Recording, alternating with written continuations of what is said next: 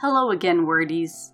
Have you noticed that change and the evolution of meaning seems to be a recurrent theme in these little talks we have? You might even call it a leitmotif. That's today's word of the day.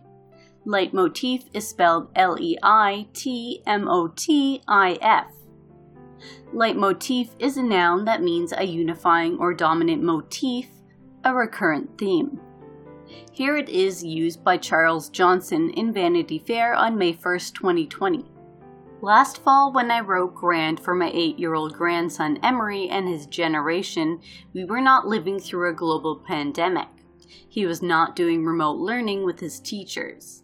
I was not going to the grocery store wearing a mask. So the leitmotif of the inevitability of change and loss in the 10 items of grandfatherly wisdom I wanted to share with him is now something he is experiencing palpably.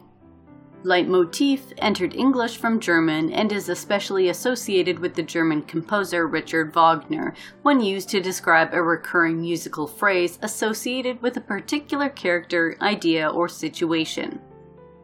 For recurring word fun, visit Word of the Day by Dictionary.com.